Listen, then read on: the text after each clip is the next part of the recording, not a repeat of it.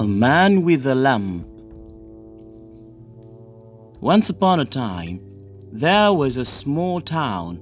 There lived a man by himself who couldn't see. He was blind, yet he carried a lighted lamp with him whenever he went out at night. One night, as he was coming home after having dinner outside, he came across a group of young travelers.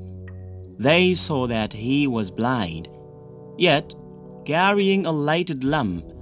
They started passing comments on him and made fun of him. One of them asked him, "Hey man, you are blind and can't see anything.